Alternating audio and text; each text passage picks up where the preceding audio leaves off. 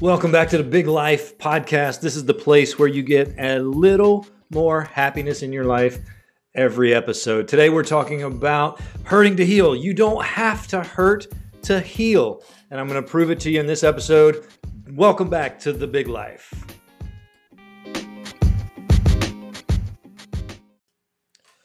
All right, we're going to jump right into it. I think there's a big misconception in the world that you have to be in some sort of pain to be inspirational. You have to have had pain to be inspirational or motivational, to be your best self. You have to climb out of some place of struggle.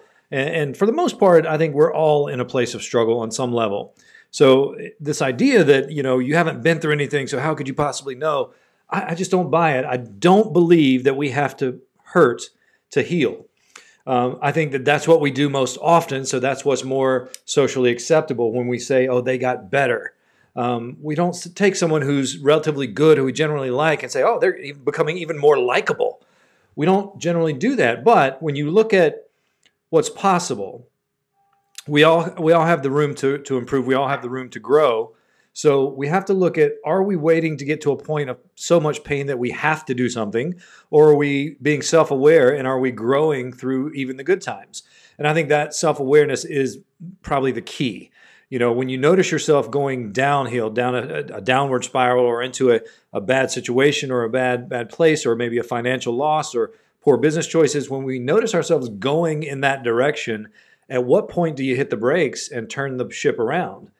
Or do you keep going till it just gets so bad you have no other choice except to fire the person, break the business partnership, end the marriage, or leave the situation? Do you wait till it gets so bad that the pain forces action? And that ruins relationships. That ruins respect. That ruins a lot of things. So we have to really understand that we don't have to hurt to heal. We can stop the ship at any moment and say, this doesn't feel right. This isn't going the way I thought. This isn't going the way that we thought it would go. And is there anything we can do to correct, or do we need to bail? Do we need to jump ship? And for me, it really comes down to, when my son was diagnosed with cancer, it really stopped everything in business. And I got a really quick understanding of what was important and what I could affect and what I could control. And when you look at that, you go, okay, well, so all this other stuff that I was worried about really was only creating struggle. It was only creating not necessarily pain, but it was creating worry. It was creating stress. And it wasn't really moving the needle. And so we often have those times where we manufacture pain thinking that we're going to heal from it or transcend it somehow, and then we never do, because it's manufactured, it's not needed, it's not serving a purpose. So instead of moving away from it and letting it go, we stay in it because we believe that one day that pain will serve us in some way. And it might not. So you really have to be careful of that. Are you manufacturing the pain? The idea that we don't need to hurt to heal. We can be just fine. I'm relatively fine today. We had a really good day in my family, but I understand that there are areas in my life where I can improve. So I don't need to be in pain for me to recognize I can get better. And I don't need to be in pain for me to take action on those things. So I think that's something that we have to understand. And the three things it really comes down to, one, self-awareness. How aware of self are you? Are you aware of your emotions? Are you aware of your actions? Are you aware of your triggers? Are you aware of your tendencies? Because we all have these tendencies.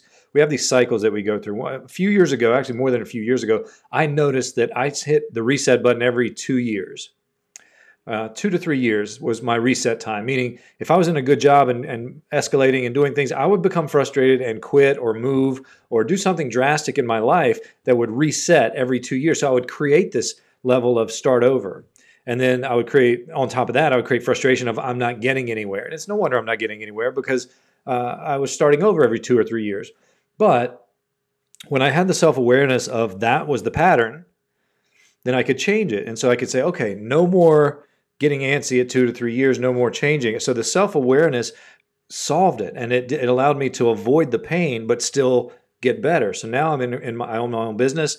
It's thriving. I've got some things going on in business that I really love. And so, but I'm not hitting reset every 2 years. That's why that's showing up.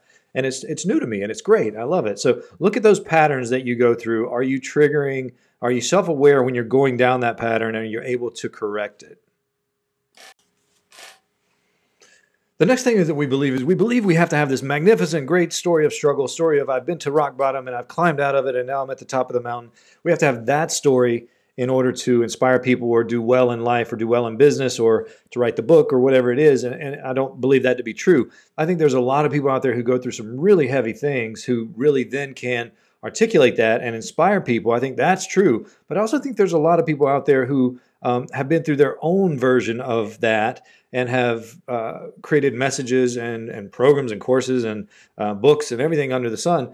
They've created that to help people who maybe come through a quote unquote easier path. And when I say easier, we all have things inside of us that we're wrestling with.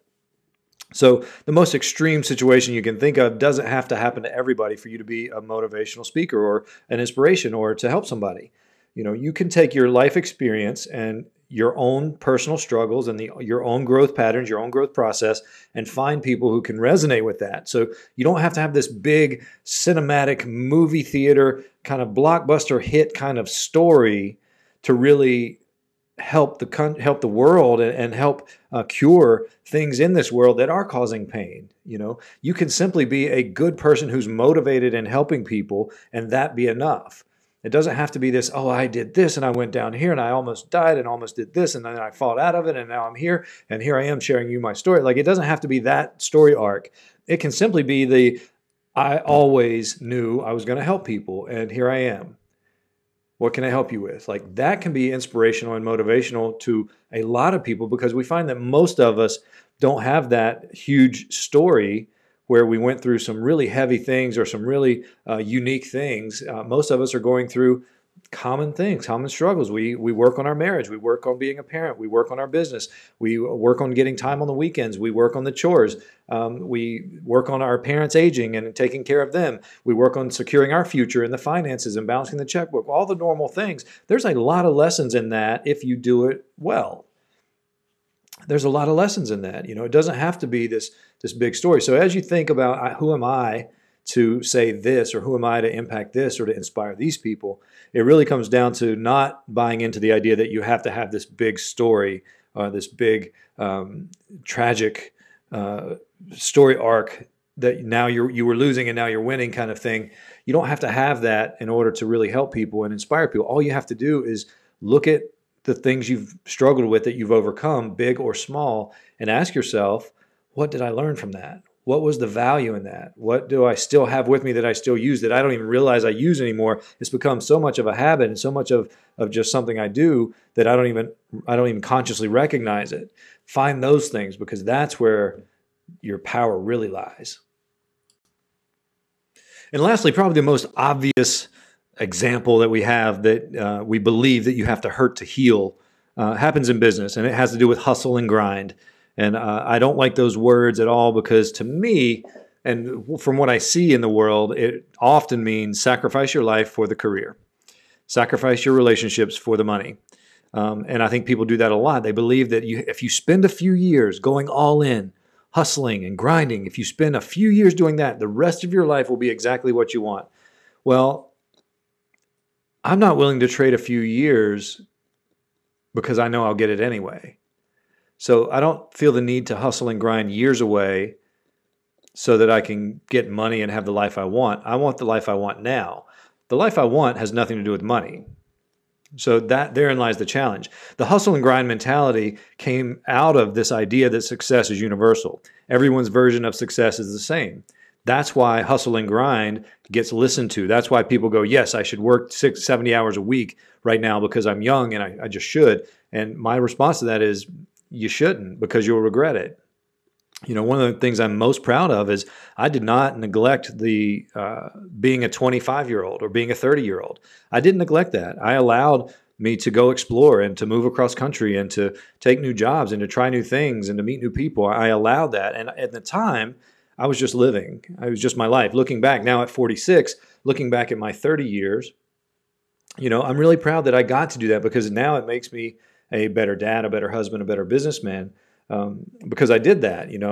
There are things I would change. There are things that I don't necessarily regret, but things that I would probably do differently if I had to go back knowing what I know now. But I don't look back at that time and say I should have done it all completely differently.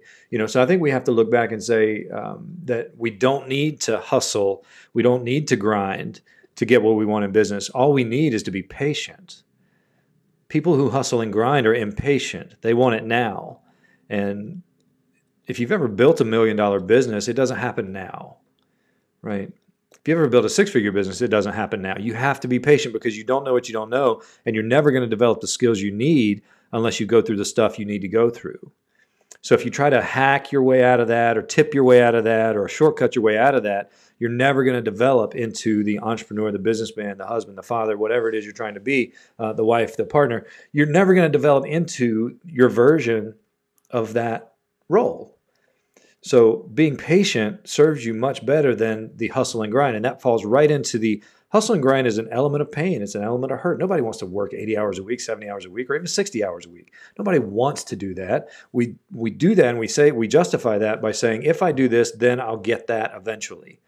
And the truth of the matter is you probably won't, because you're not being productive. You're just being busy. And so all you're going to do is burn out and quit. And that's proven time and time again. Look at the failure rate of entrepreneurs. It's in the 80s or 90s. I know, especially in restaurants, 90%, 95% of restaurants fail. It has nothing to do with the food's not good. It has nothing to do with that. It has to do with wanting it quick. We open up, we need to make money now. We go all in debt. We don't have any reserves. We need to make money now. We don't look at the location. We don't collect the demographics. We don't collect foot traffic data. We don't do any of that. We just open up, say, all right, everybody come eat my tacos. Right? And we expect people just to show up. And when they don't, we're bummed out. So have patience over hustle and grind. Patience doing the right thing, being productive, not being busy. I think that's the valuable lesson that proves that you don't have to hurt to heal.